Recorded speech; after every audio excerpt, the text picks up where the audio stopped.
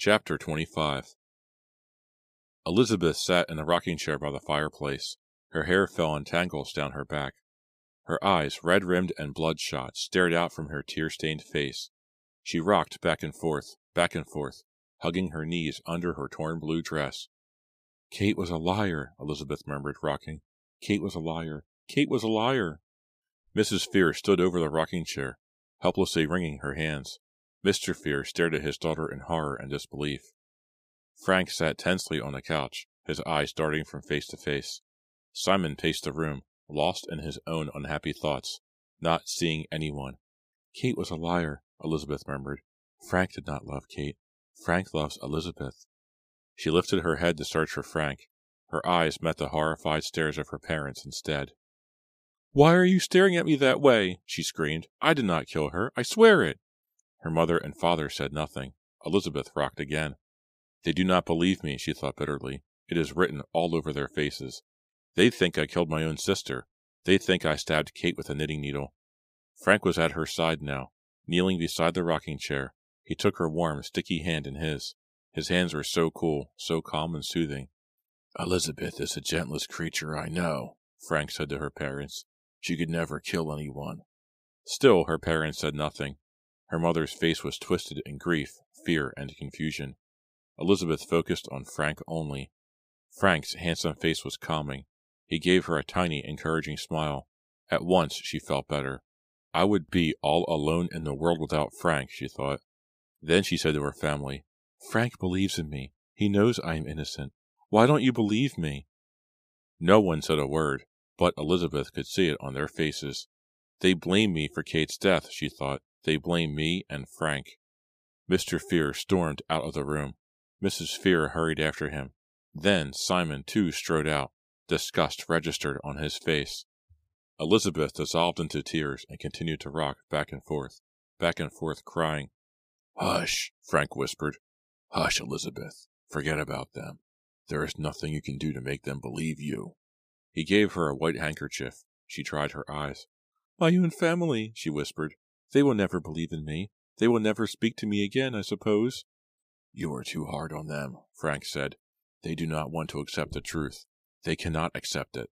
That is why they will not believe you." Now he took both of her hands in his. "But I believe in you, Elizabeth. I always will." She stopped rocking and smiled at him gratefully.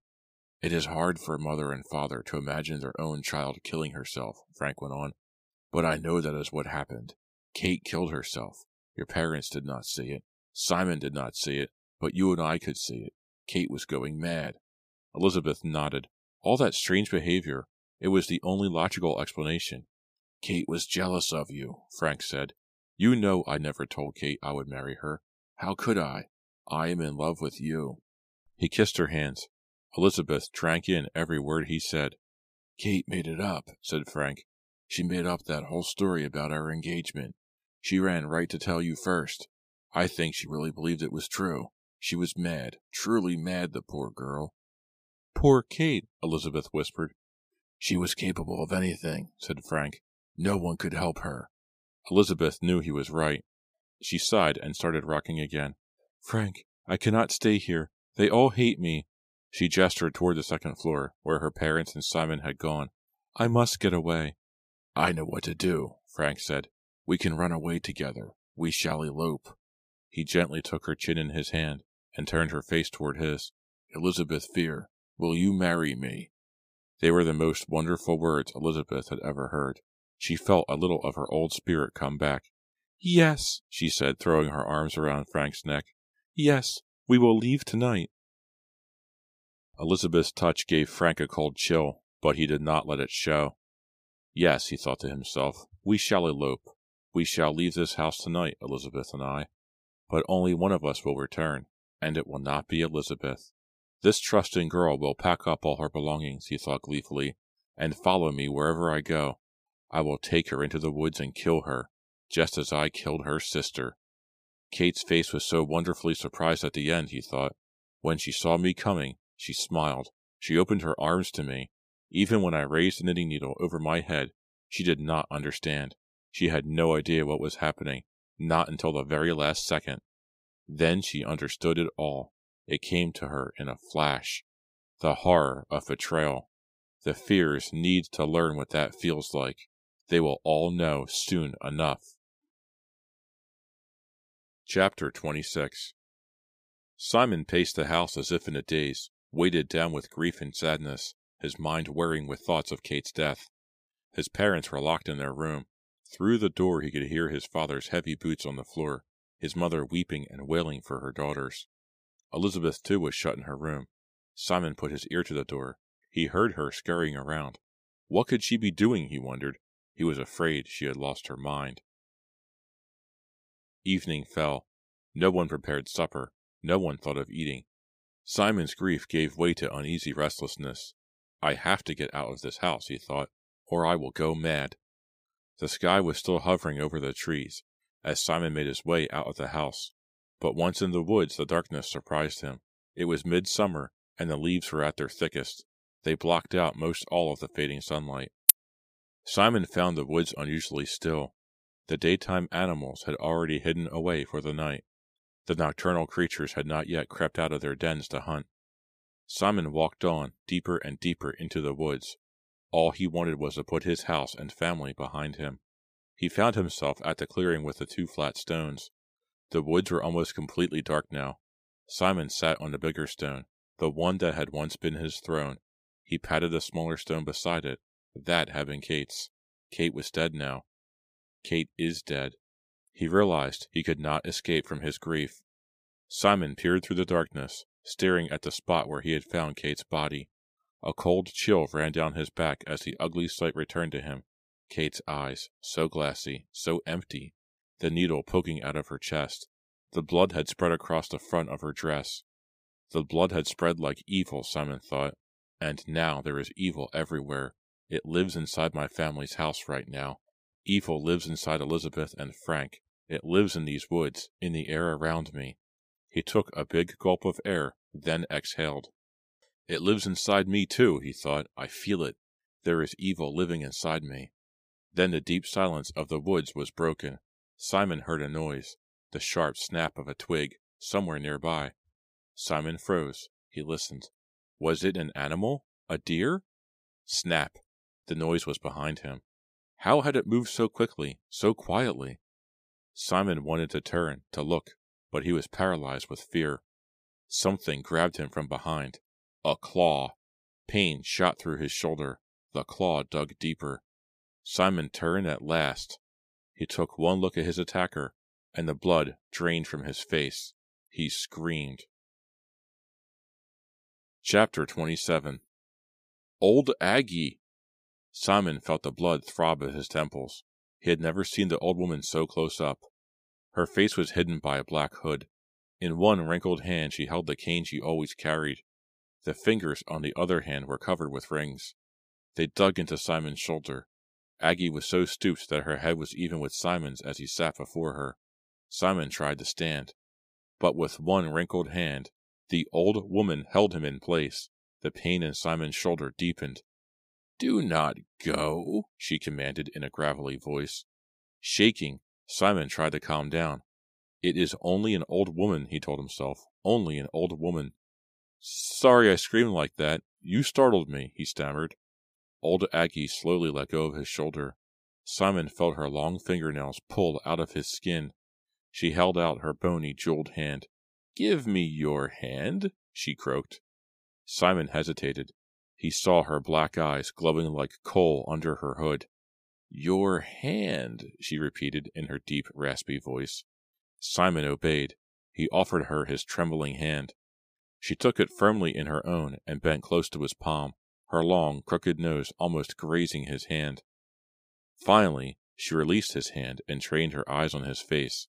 Simon's heart pounded as he waited to see what would happen next.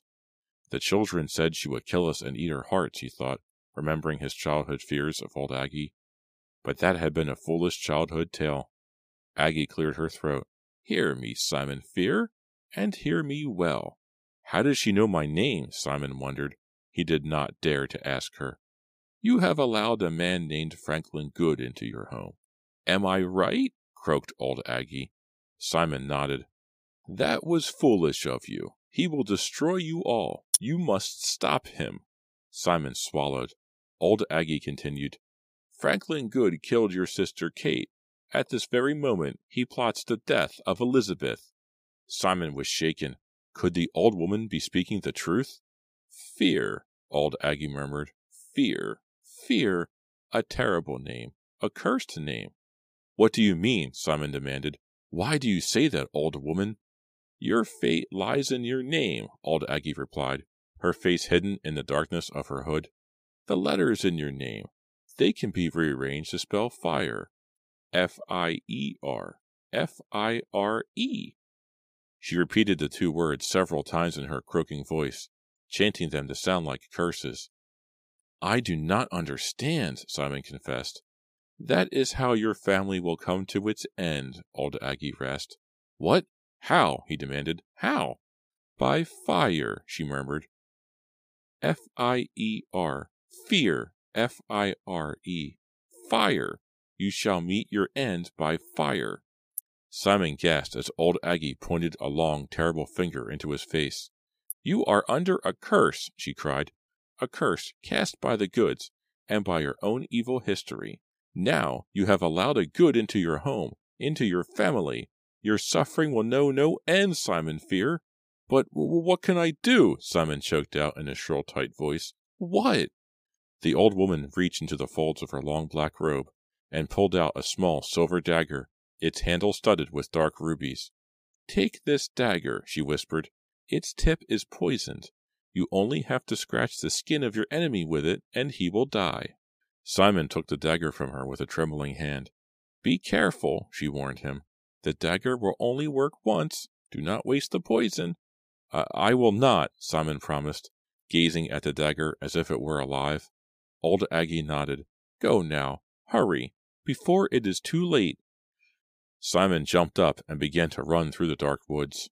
When he glanced back at the clearing, the old woman had disappeared. Had she told him the truth? Was the rest of his family in danger? In danger from Frank Good? Or was the old woman as crazy as the children always claimed? A yellow glow led him back to his house. He emerged from the woods and saw the kitchen ablaze with light. The rest of the house was in darkness. Simon burst into the kitchen doorway and stopped.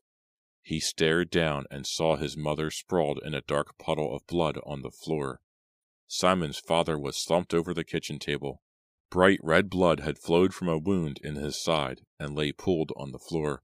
"Simon!" Elizabeth's voice. Simon raised his eyes from the horrifying sight of his murdered parents. Elizabeth was cowering in a corner by the hearth. Frank Good stood before her, an axe raised over her head. The axe that he had used to murder Simon's parents. The blade was stained blood red in the firelight. Simon cried out as Frank let the axe fall. Chapter 28. Simon tried to cry out, but the sound caught in his throat. Elizabeth uttered a high-pitched howl. The axe made a whistling, slicing sound as it fell. It grazed Elizabeth's head, chopping off a clump of her hair. As she began to sob, Frank tossed his head back and laughed. "Just teasing you, Elizabeth," he said, "but the next one is for real." Elizabeth pressed herself against the wall and panted. Without realizing it, she had wrapped her hand around the pendant she had found in the garden. Frank turned to Simon and smiled. "The fear's nearly won," he said. "Your family nearly managed to destroy the Goods forever. That is what your ancestors wanted, is it not? To wipe us from the face of the earth?" Gripped with the horror of the scene he had walked in on, Simon struggled to breathe. The last trickles of his father's blood on the floor roared like a rushing waterfall in Simon's ears. Frank took a step toward him. "In the end, though," Frank continued slowly, calmly, "the Goods will survive. I am the last of my family, but that is enough. I have served my ancestors well.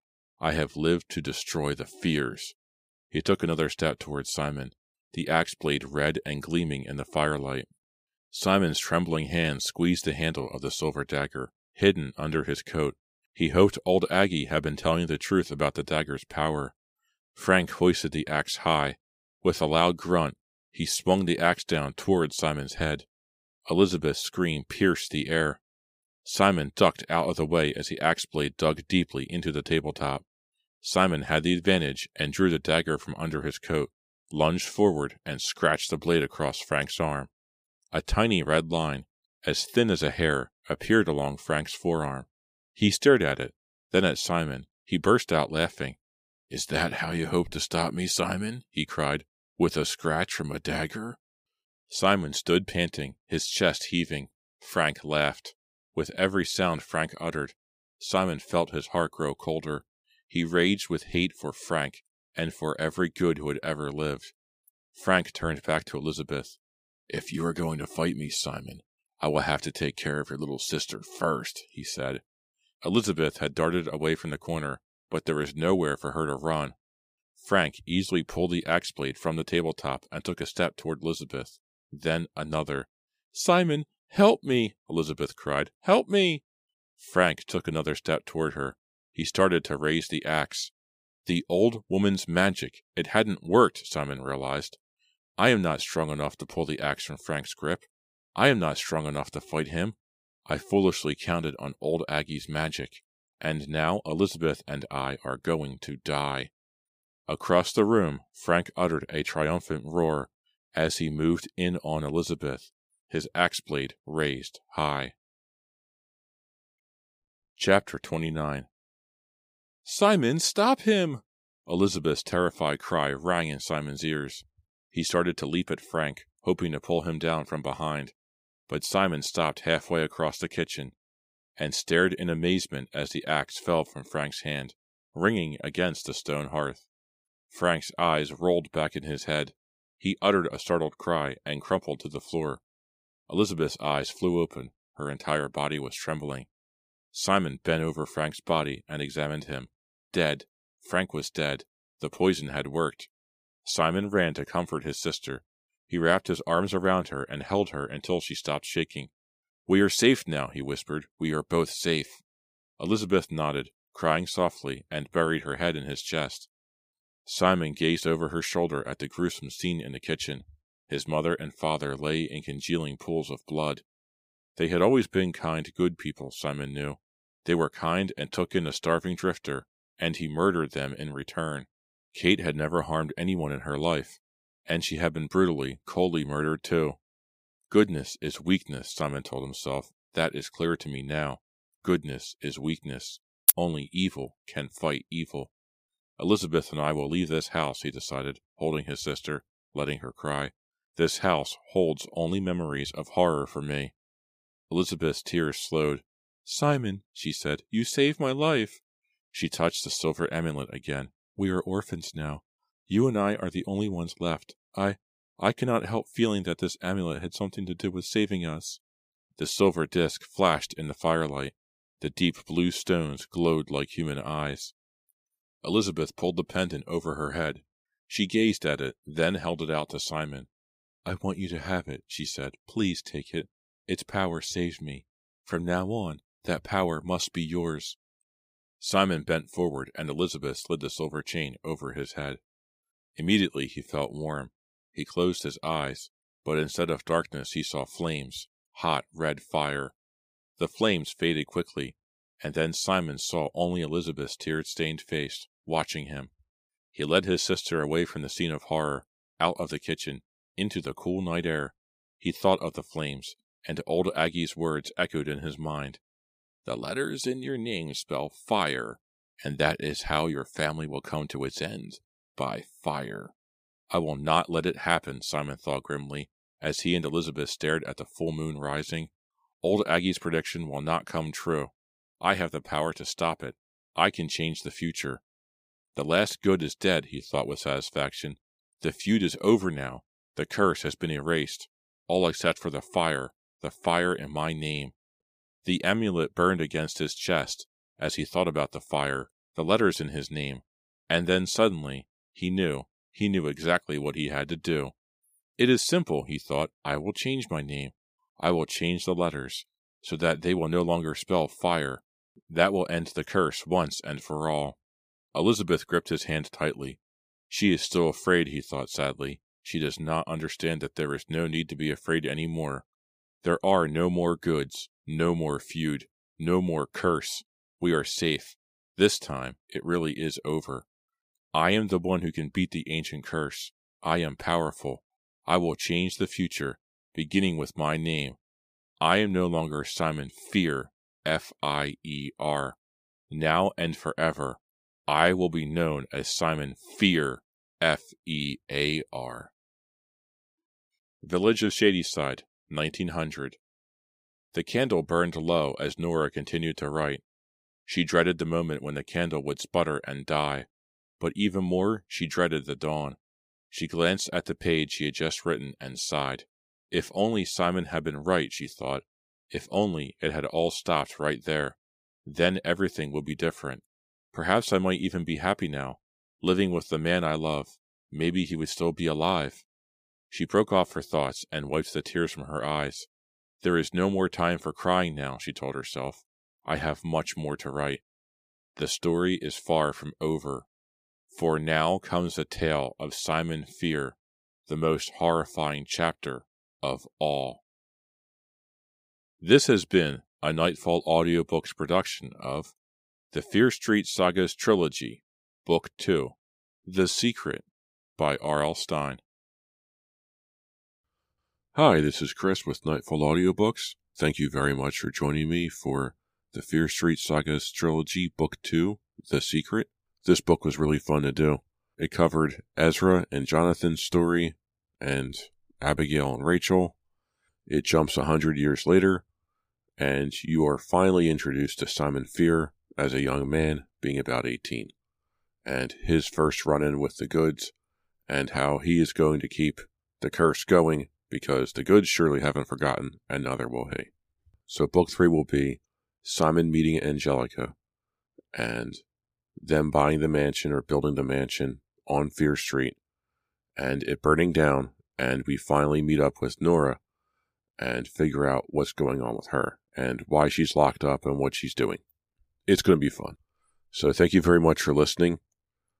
If you want to get in touch with me, please write me an email, nightfallaudiobooks@gmail.com. It's the only way to really know what's going on with this show. I'm on YouTube at Nightfall Audiobooks. Feel free to like, comment, and subscribe. Tell whoever you think would like to listen to me tell them tales from Fear Street. So thank you very much, and I will see you next time.